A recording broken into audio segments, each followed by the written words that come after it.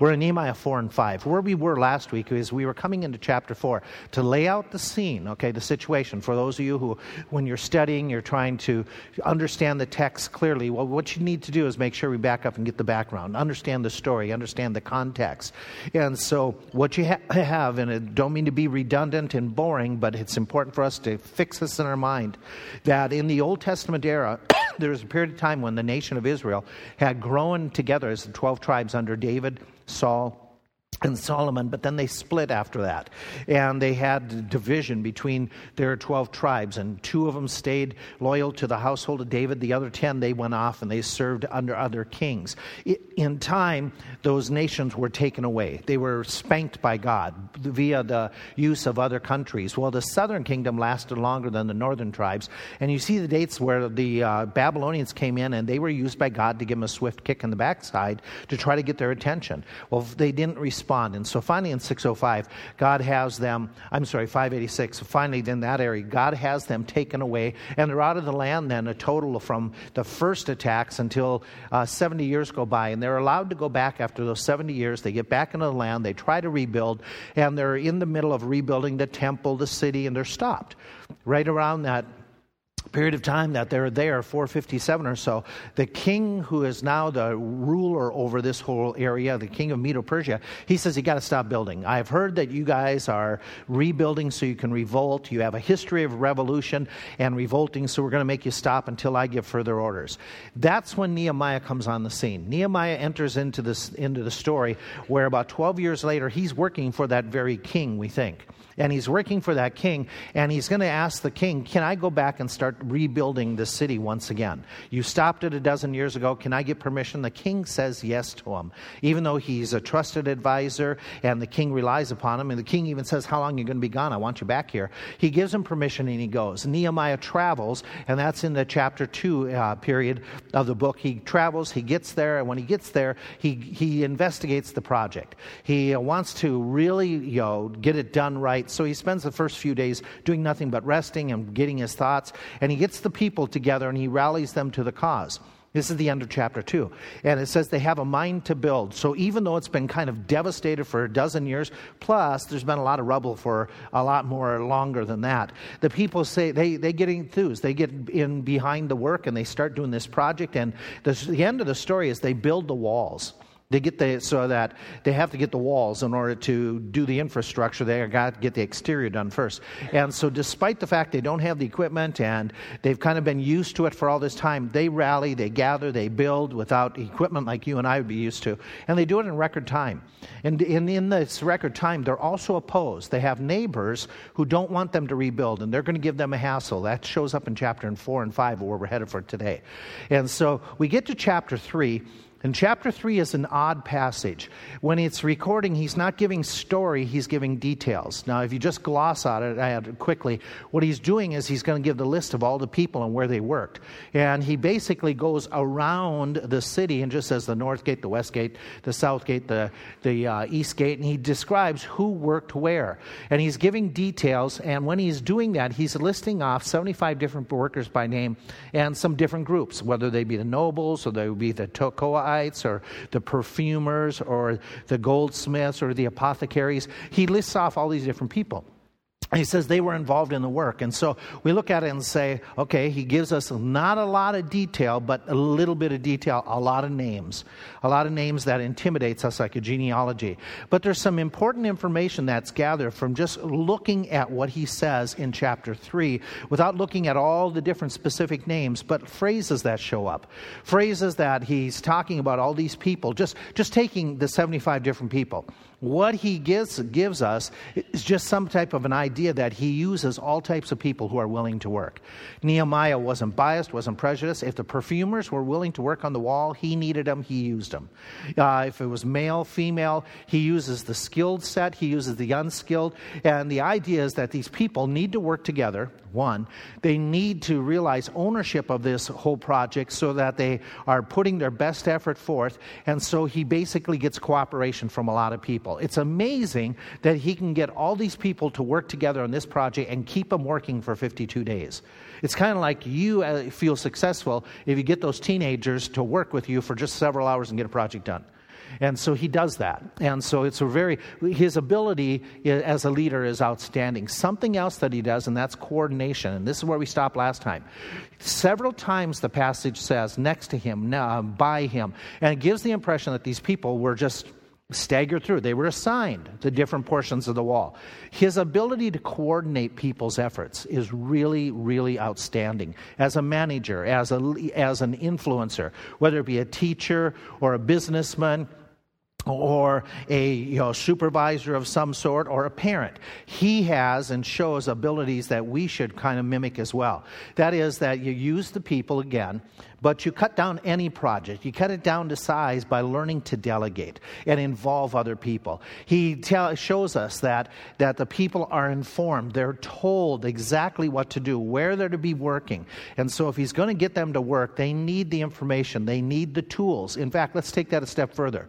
Okay? With his skill set, he makes sure that they have the supplies. Remember, he's already had the letters. He's already planned this for a while. What wood would we need? What other things from the other people? And so when people are coming to work, he's going to be able to say, let's go to work, and that's important. The idea that he assigned people to areas that they would have a special interest because of this. If you're building the wall, oh, by the way, you build the wall that's right next to your house. You build a wall where your job is, well, you would have a special invested interest in where your house lives, that wall that's protecting your family is done right and well, okay? You would, if this was where you're working, you would have a special vested interest to say, I want to make sure this is done well because my job depends upon it. And so he did that. It's a smart move. Smart move in having a lot of the people just work close to where they lived in so many different ways. Saving the time on a commute, save the idea of, okay, they need to eat and taking food. They don't have the same advantages we have food-wise. It would take longer. And so that whole idea of just motivating people by giving them something that would be appealing and apply to their life is really, really amazing. Now, the area that we stopped at last week was this one. And we just touched a little bit on that idea that we just mentioned. But the idea of commending, where he specifically names all these different people and he points out who they are so that you and I, who are hundreds of years later, we learn by name who they were. What does that say about Nehemiah and the people that were working with him? That says volumes. It says volumes to us. It says that this, as a leader, he got to know the people that he was working with. He got to know and took note of where they were working, how they worked. There's going to be several different times he's going to make comment about these people worked in such and such a way, or these people didn't work at all. And so he knows what's going on. He's aware, and he knows the people by name. Important thought. He personally knew where and how they worked, as I mentioned. He even pointed out that some people worked harder than others. And it wasn't to shame the others, but it's to commend. In our day and age, are we supposed to talk about excellence? Or is it almost a decrying that nobody should be commended for, well, let's give everybody the same grade. Let's make everybody, in a sports team, let's not give a trophy away for the champion. Let's just give a trophy away for participation trophies, okay? And again, there's an idea of commending people, but here he's going to go to that old concept that if you really worked hard, you deserve to be commended for working hard and being rewarded in that regard. And he did it verbally. He commended the individuals that he talks about. Here's an illustration of it. In verse 20, if you looked, it says, Barak the son of Zabbai earnestly repaired the wall. In the Hebrew, it means to burn or to glow. It's the idea that he was doing it enthusiastically and in a very positive way. He didn't see the work as a chore, but as a privilege, as an opportunity to labor to the Lord to help rebuild that city that God had chosen special. And so here he is. He's talking about those people, and he commends another guy who points out something about this guy who's a nobleman. We look at chapter 14 or verse 14. Okay, it says, the dung gate repaired Malchiah, the son of Rechab, the ruler of part of, and you can read all the rest of it. The guy who works at the dung gate, which we understand what that gate's all about. Okay, it's the outhouse gate. And he says, the guy who took it upon himself to build this gate that would be a disgusting gate to work on. He's a nobleman. What does that tell you about that guy? Anything? I mean, again, maybe it's because we're so far removed from nobility back in ancient days, would nobility dirty their hands typically? Absolutely not. And so here you got this guy who, by example, he's a nobleman, and he's saying it is a necessity that this gate get built. We all understand the necessity of it. And he says it's a necessity that it get built. I'm going to build it. If there's a job to be done, no job is too demeaning when it's a necessity to get done. What a commendable trait, yes? And there's very few and far of people who think this way anymore, that think, well, I will do and I'll volunteer for the lowliest of jobs and the menial of tasks. But he does, okay? And so Nehemiah, he commends individuals who have that spirit of working, who have the attitude that they are willing to do even the disgusting work. And to me, that's just, I look and say, Nehemiah, what a classic illustration of how to work with people, how to lead people, get to know the people, commend the people, acknowledge what they're doing and what contributions they're making. Let's make some observations. Okay, when it comes to working with people, recruit willing workers. You've got to have willing people, okay, which Nehemiah did. Part of their willingness is he rallied them to a cause. Practice the art of delegation. Have others. It is so much easier, is it not, at home to do the cleaning yourself rather than trying to get the kids to help. Okay, sometimes it's a chore, but is it beneficial for them to contribute? Is it good for their psyche at times to say, I'm contributing? Yes, absolutely. And even though it takes longer, there's a training and there's helpfulness that can be done that way. Prepare the work carefully. When you're asking people to come, and I concluded with this silly illustration. When you go to help somebody move, what do you want them to be ready to do? To move. In other words, have it packed. Right. Be ready. Otherwise, it's frustrating for you and for those who come that it's going to take much longer. It's going to be a waste. You're going to waste a lot of energy if things aren't boxed up. And so that whole idea of if you're going to do a project, make sure we're prepared for the work that's to be done. It's like you volunteer to go to somebody's house and you say, they ask you to help paint. And you get there and you find out they haven't yet even gotten the supplies. They haven't gotten the paint. They aren't prepared for it. They haven't done any of the preparations or the equipment. And it's like, come on. Your time's valuable and so is other people's. If you're asking people to work with you on a project, have the materials ready ahead of time. Practice encouraging coworkers by acknowledging their work, acknowledging their efforts, being thankful, stating, even putting out in public in the sense of a thank you note. It's amazing how we've lost the art of thank you notes in our culture, right?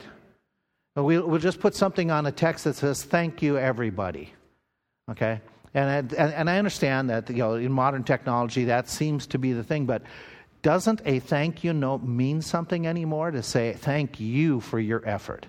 And it's very important. Learn to focus on people, not just a program, which he was involved with getting this building built, but it wasn't just about the building and getting the building. He was thinking of people. And he wasn't just trying to get people done. He was trying to, or a program done. He was trying to get people done. And so he acknowledges the people. He knows the people. He gets involved with the people. Practice complimenting fellow workers. Letting them know you appreciate, letting others know that you appreciate what they've done in their contributions, and acknowledging them, and making it known. Really, really important stuff. And I know that in modern days, if you did this in some business settings, others would get upset with you because they wouldn't be mentioned.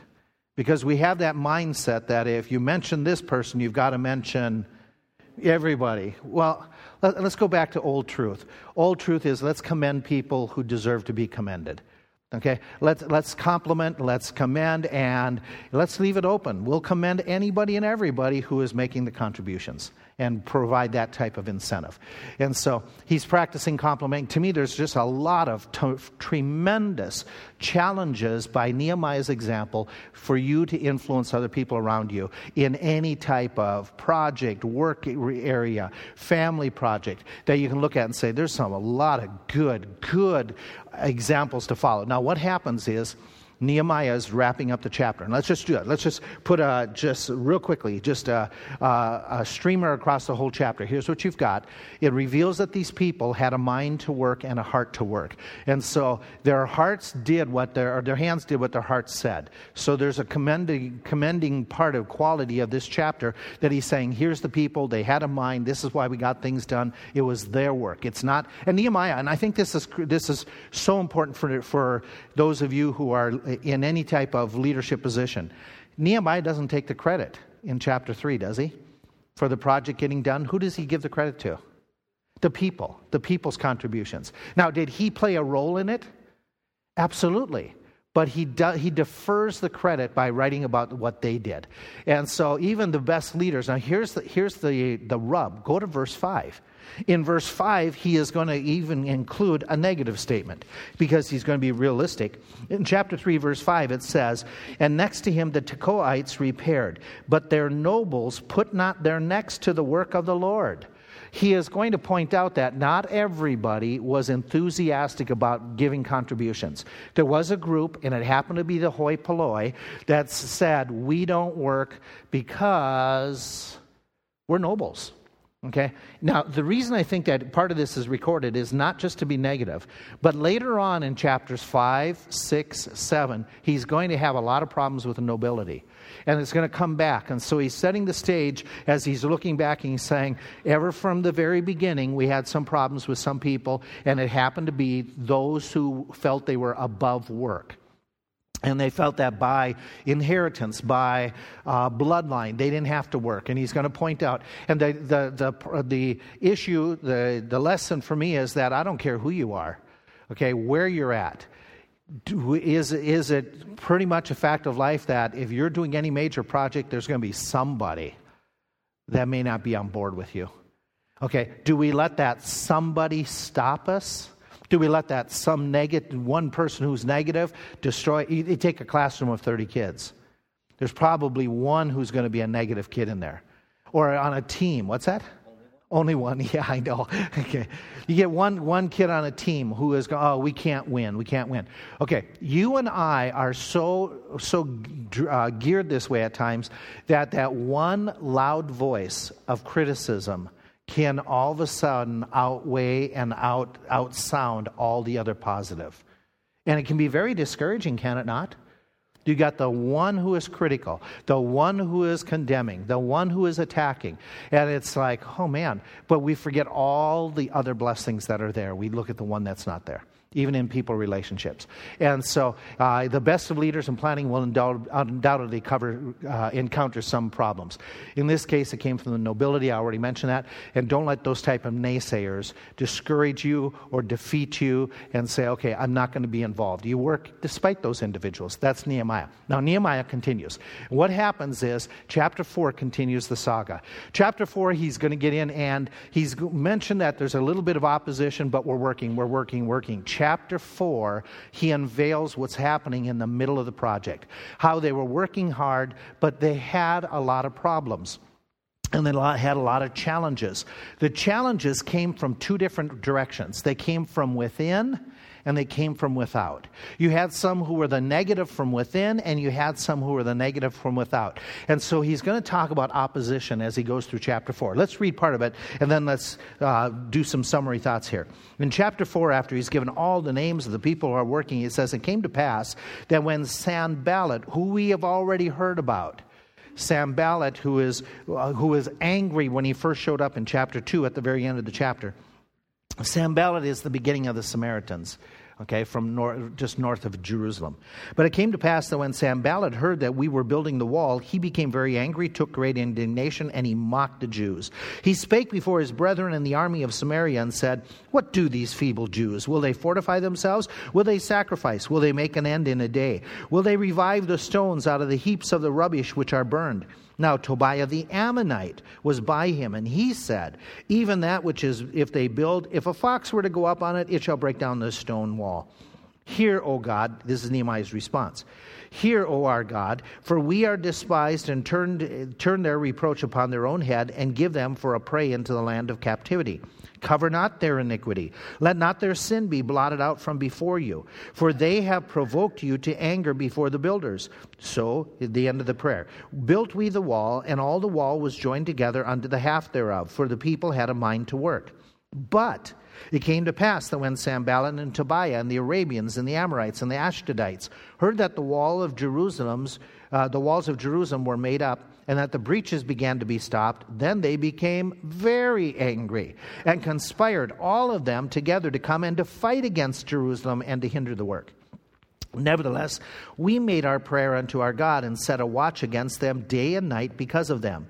And Judah said, the strength of the bearers of burdens is decayed, and there is still much rubbish, so that we were not able to build the wall. And our adversaries said, they shall not know, neither see, till we come into the midst of them and slay them, and cause the work to cease. And it came to pass that when the Jews which dwelt by them came, they said to us 10 times, from all places whence you shall return unto us, they will be upon you.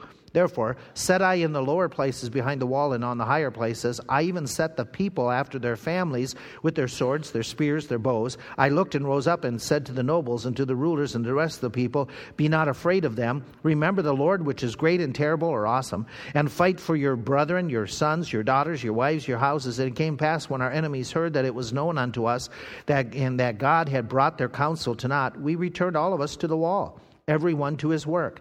And it came to pass from that time forth that half of my servants worked in the work, and the other half of them held both the spears, the shields, the bows, the habergeons, and the rulers were behind all the house of Judah.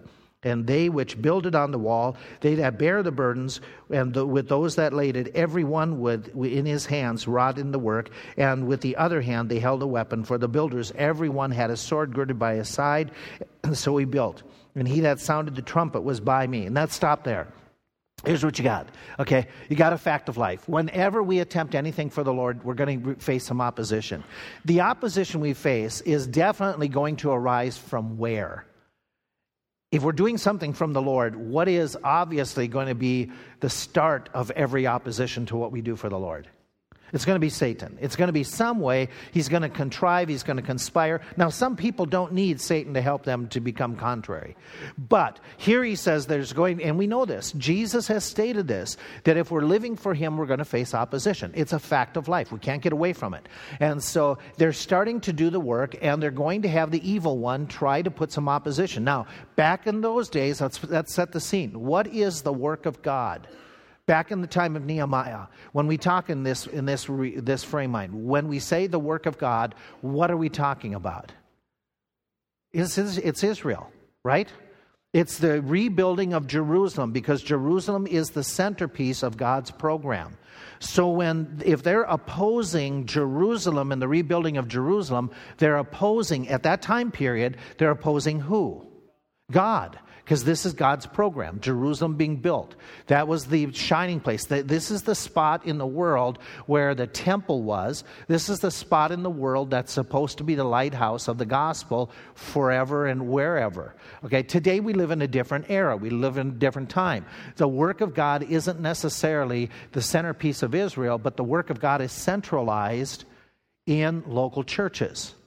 Okay, we're in that age, we're in the church age. But in the Old Testament, the centerpiece of God's work is Jerusalem. And so with this whole story, when he says, oh God, turn your wrath upon them, understand he's in that time period that if you oppose the plan of God, you are also opposing Jerusalem. If you oppose Jerusalem, you're opposing the plan of God. They go hand in hand. And so that's very important that we keep that in mind in the context. And so what happens is these people are there and they're battling. They're going to battle a superior enemy. And if they're not aware of what's happening, they're going to have trouble. The Poles, World War II. The Poles decided when they were first invaded by the German army, they decided that they were going to resist the invasion. Okay, they sent out their very best part of their army. They sent out the cavalry against panzer divisions of tanks. Who's going to win the battle? Okay, the Germans. Why? Superior weaponry, right? Okay, and it was a slaughter. And even though, and the story of this battle is they talk about how with nobility and with bravado, they drew their swords on the horseback and they charged the tanks. Well, you and I could say right away at the beginning, any of us who don't have military minds, we could look at that and say, who's going to win that battle? And that's an easy one. That's a no-brainer. Well, here's the Jews building. And if they don't understand their enemies, and Nehemiah has to help them to understand their enemies are well equipped and they have superior weapons. And we need to be able to combat and resist with the right type of weapons to match them. And that's what chapters 4 and 5 are about. It's what do we do when opposition strikes? Do we go to superior weapons or we do the ancient weapons? And so Nehemiah is going to be wise enough that what happens, he realizes how I'm supposed to fight this enemy and what weapons I use. And he will not use the weapons of flesh that are coming against him, but he's going to use spiritual weapons. Those same weapons that we should be using today in the attacks that happen. Okay, here's the attacks. Let's lay them out in 3 cents. You could have more. I'm picking it. Okay, here's 3 different major attacks that come. The first major attack that comes is in the form of mockery. It comes in the form of mockery.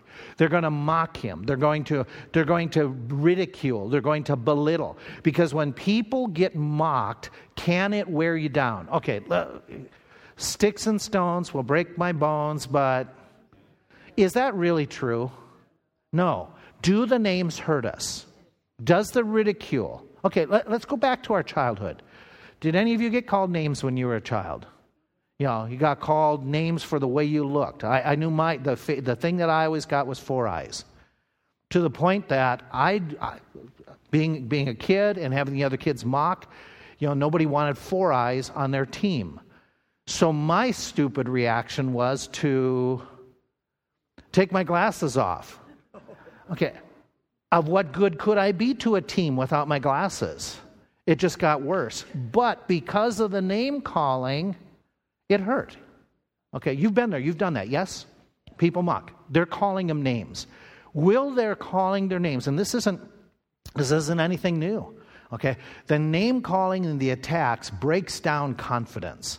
Notice how the attacks come, okay, and where they come from. The people who are doing the name callings, we have Sanballat the Horonite, who I already said is the beginning of what we'll call the Samaritans later on. He is mentioned in chapter 2 already. He has said, it is already stated by Nehemiah that when Nehemiah showed up, he didn't like it. Because Okay, Jerusalem used to be the capital. Everybody around Jerusalem, even the other non-Jewish tribes, they had to kowtow to Jerusalem because the Jews were in charge. Now that Jerusalem's been defeated, all these little crony, countryside leaders, now all of a sudden they can rise to the top and they can exercise their own autonomy, their own authority, and they can intimidate the Jews and get back at them. If Jerusalem gets rebuilt and becomes the hub of the area, what happens to the small little fiefdom of Sanballat? It's going to disappear. Sanballat is all about worrying about Sanballat, okay, and his power. Isn't it amazing that in the Old Testament era, there were people who had power who were more interested in keeping their power? Isn't that amazing? That people in elected to office would be only concerned about keeping themselves elected? That's Sanballat, okay? That's an amazing thought that people would think that way. Okay, surprise. And so then you have his brothers, okay? Now, I don't know who the brothers refers to. Is he talking about physical brothers or brothers in kindred mind and thought? Probably that. Tobiah the Ammonite, Geshem the Arab, and the army of Samaria. So he's going to mock and he's going to say things in front of these people. In fact, when he's saying it, it says that in the beginning of chapter 4, he's saying it, but Tobiah is there as well, and he's going to chime in. So apparently there's a whole group of them. They're watching you build on the walls, and they're standing over here and going, yeah, dumb work that you're doing. Okay, and they're mocking him. They're criticizing him. Why'd they do it? It's stated twice in the text. That they were opposed to the building program in the sense that they got angry. They got mad. They were filled with wrath, it says. Wrath. It's an old English word.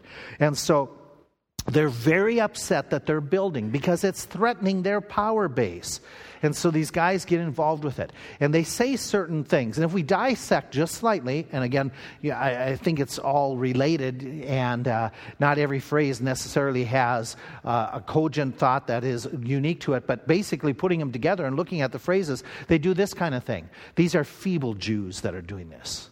The attack on these feeble Jews, those who are weak. It's the same word that comes out when Goliath is mocking the Jewish army, that you are feeble, that none of you have any guts, that you don't have that, what it's needed to be able to stand. So he's mocking the characteristic, the determination of the people. And it's that phrase like, will they restore? He asks the question, and remember, there's goldsmiths, there's apothecaries, there's perfumers, they're doing the building. What are they going to do? What kind of wall are they going to be building? Will they sacrifice? In other words, do they think that even if they pray this thing up, it's going to work? What value is the sacrifice? What value is the prayer in this project? You got to have good mortar, not just prayers. Can they finish it in a day? Okay, their thought is, it's going to take you a lot longer, guys, than what you think. And the reality is, any renovation project we attempt does take longer than what we think, okay? And so we have to be wise in that regard. But are they able to revive the stones out of the rubble? What you're trying to do is impossible. It's too hard. You can't do it. It can't be done. Have you ever heard people say it? Have you ever heard people say, it just can't be done? It can't be done. And what does that say to your spirit? Okay, I'm going to do it? Okay, because you're a stubborn person? Yes. Yes. Is there a time that as Christians we should be stubborn, and it's a good stubbornness? Yes. Okay. I remember the first year we were in this church, back in 1979. The very first time we were getting the church underway and getting going. And I remember meeting with a few other preachers here in town that invited us to a meal. And they said, what do you, they called us boys, okay? We were young. We were in our 20s. They said, what are you boys trying to do here in Lebanon? We're trying to build a church.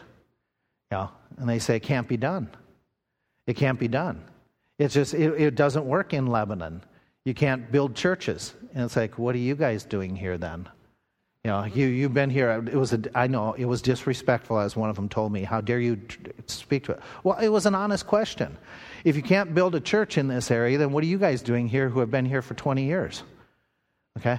And so it was not an encouraging fellowship. Okay? It's supposed to be one of those pastors' luncheons that builds up the faith. And it was like, well, that didn't build anybody up, okay? Other than just tell us, we're dumb, we're never going to get it done. The people in Lebanon are too stubborn. They're too Pennsylvania Dutch. You name it, we heard it, about how you can't get a church started in Lebanon. And we walked away from that lunch, that breakfast. It was a what do you call it, in between lunch and breakfast? It was a brunch, thank you. And I remember the place. I remember walking out of the facility, and we got in the car, and I looked at my brother, and he looked at me and said, what are we doing here? And we drove away, both silent, and finally he just spoke up. He says, because we think God wants us here. We believe God wants us here. And it was like, okay, that's good enough for me. If you're staying, I'm staying. And so it was just one of those deals that you run into people that just are negative. And, just, phew. You got the fox, could knock it down. Whatever you're going to do, your work is pathetic. Okay? By the way, should we be the people that ever say this to individuals trying to do something for the Lord?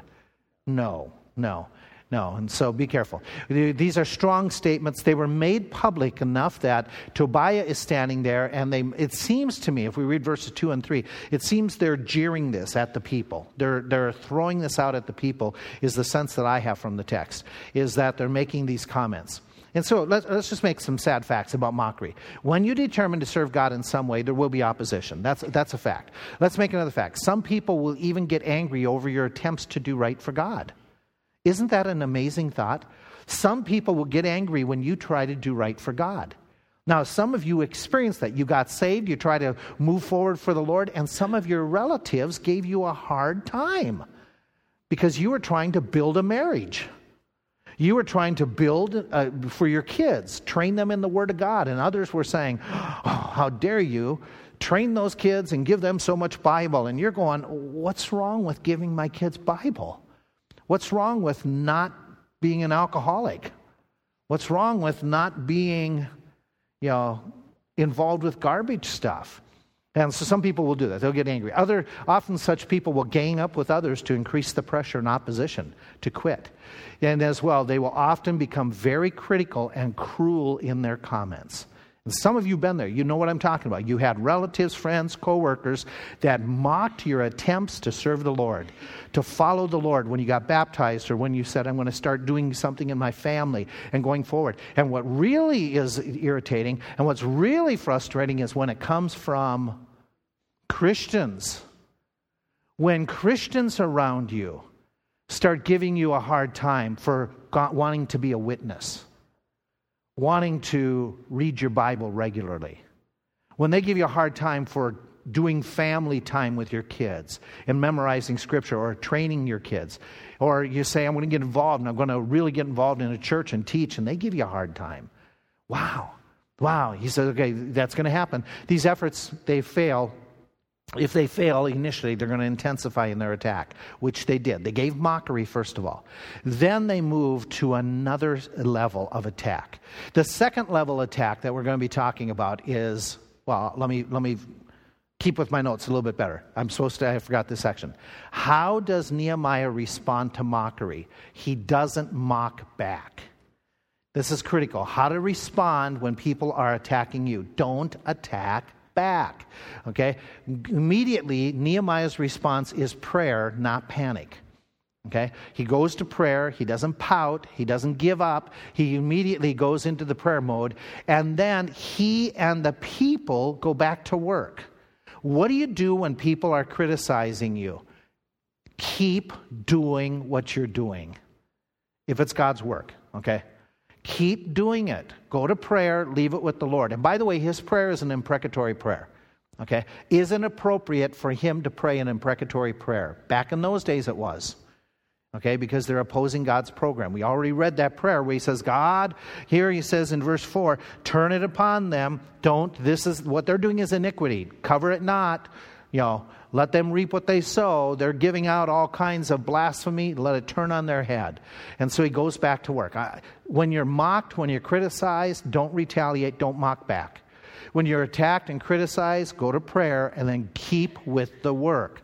Let your testimony be your response, that we can build a work for God no matter what. Okay, the opposition increases in the form of threats. Now it's more than just mockery. Now it's physical threats. It's the attacks that take place. These are severe in nature. They're going to come and they're going to fight against Jerusalem, that we already read in verses 6 and 9. They say we're going to come, we're going to mix in with them, and we're going to kill them. We're going to blend in at sometimes, and we're going to attack. The alliance that is formed, and this is important for your background information. If you look, and we already read, or in verse 7, it tells you the different groups of people. Here's what you need to know is if you were to lay this out, this Sanballat and the Samaritans are north of the city. The Arabs are south of the city. The Tobiah and the Ammonites are west of the city. The Ashdodites, who are ancient Philistia or Philistines, they're east of the city. What does that mean about the work of God and the people of God doing the work? They're totally surrounded. They're totally surrounded by opposition. There is no way out. God doesn't have a path through that they can escape. They're there. They're put there. There's opposition. Every which way they turn, it's going to seem like the enemy has increased and they don't have a chance. And so the information that he gives you is trying to set up a scene that Nehemiah is saying, this almost looks like it's insurmountable. Like there's no way out of this, and I don't know what we're going to do. Isn't that amazing how God lets us get in situations that look like there's no way out? Why does he do that? Why does he put us in spots that we look and say it's an impossibility? So we look to him. So we realize that when things change, it's not us, it's him. It's his work. Okay. And so what happens after that is even more threats. The threats increase. This is where they say, okay, we're going to sneak in, we're going to kill them when they're not looking. And so let me back up. So what happens is they're going to stop the work by killing off the Jews. I guess that would work. If you kill all the people, they're not going to work. And so they make these a very blatant threat. The questions that we have is, what did the Jews do? How does Nehemiah respond to these intensified attacks? He prays, and this time verse 8 gives an indication, our prayer, where he says, as he goes on, they conspired, all of them. In verse 9, I should have down. Nevertheless, we made our prayer unto our God.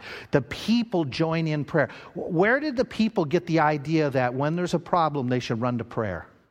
Where did they get that from? Nehemiah. Nehemiah, 3 times in the book it talks about Nehemiah doing it. It's starting to rub off. Nehemiah is showing them that when the problems arise, here's where we go. We run to God first and foremost. Then what he does is he sets up protection for them. So they go to prayer and they set up protection. They don't attack back, but they set up a defense system. They are doing what Ephesians tells us to do. Stand fast.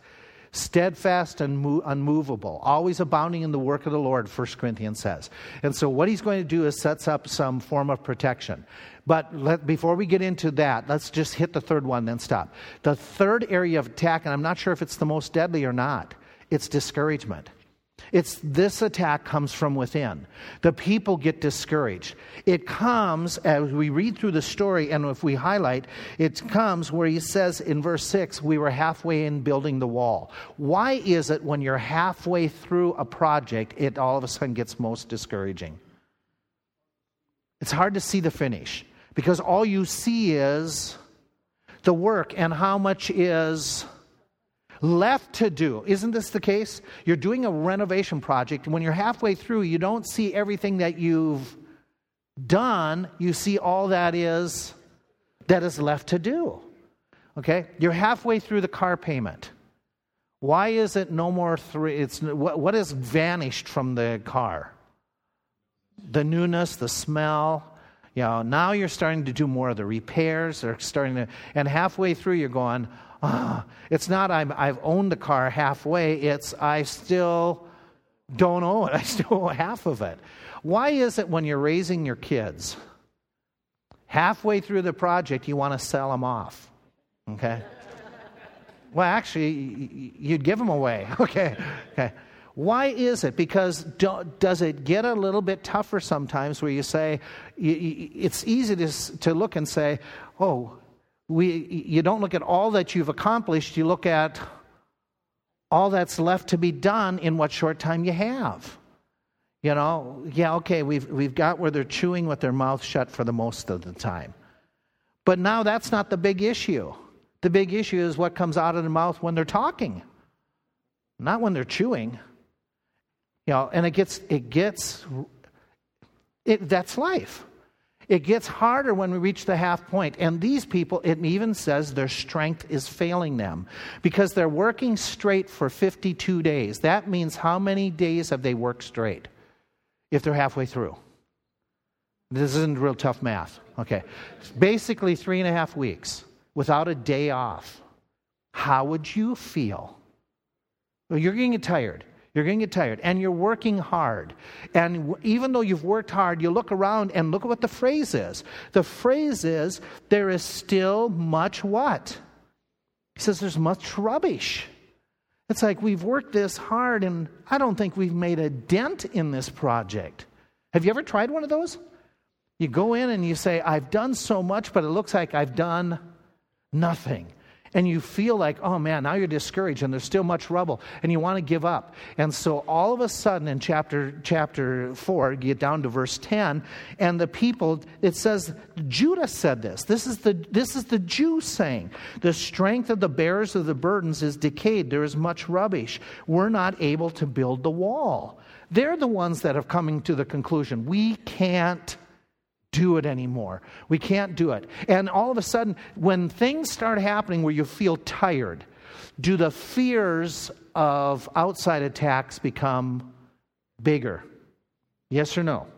When you're tired, does opposition sound louder? Oh yeah. Does it seem a bigger problem when you're just at this point, you're starting to get discouraged, and no matter what's said, no matter what happens, it becomes the little molehill becomes the mountain. That's where they're at. How does Nehemiah turn it around when he is... Oh, by the way, should we add to it this one more statement and I stop? I read through, where is it that the Jew... Look at verse 12. Look at verse 12. Their friends, their allies came to him and said, how many times? You're in trouble. You're in trouble. You're in trouble. You're going to get killed. What does it say? Did I give you the right passage? Chapter 4. What does it say about the Jews coming and talking to them and saying that they're going to come and get you? How many times did they say this? 10 times. You're tired, you're defeated, and what happens? Your spouse comes in and says, you can't do it, you can't do it, you can't do it, you can't do it, you can't do it, you can't do it, you can't do it. I'm only up to what, 6 times? You want to punch them. Okay? That's where they're at. Let's pick up from there next week.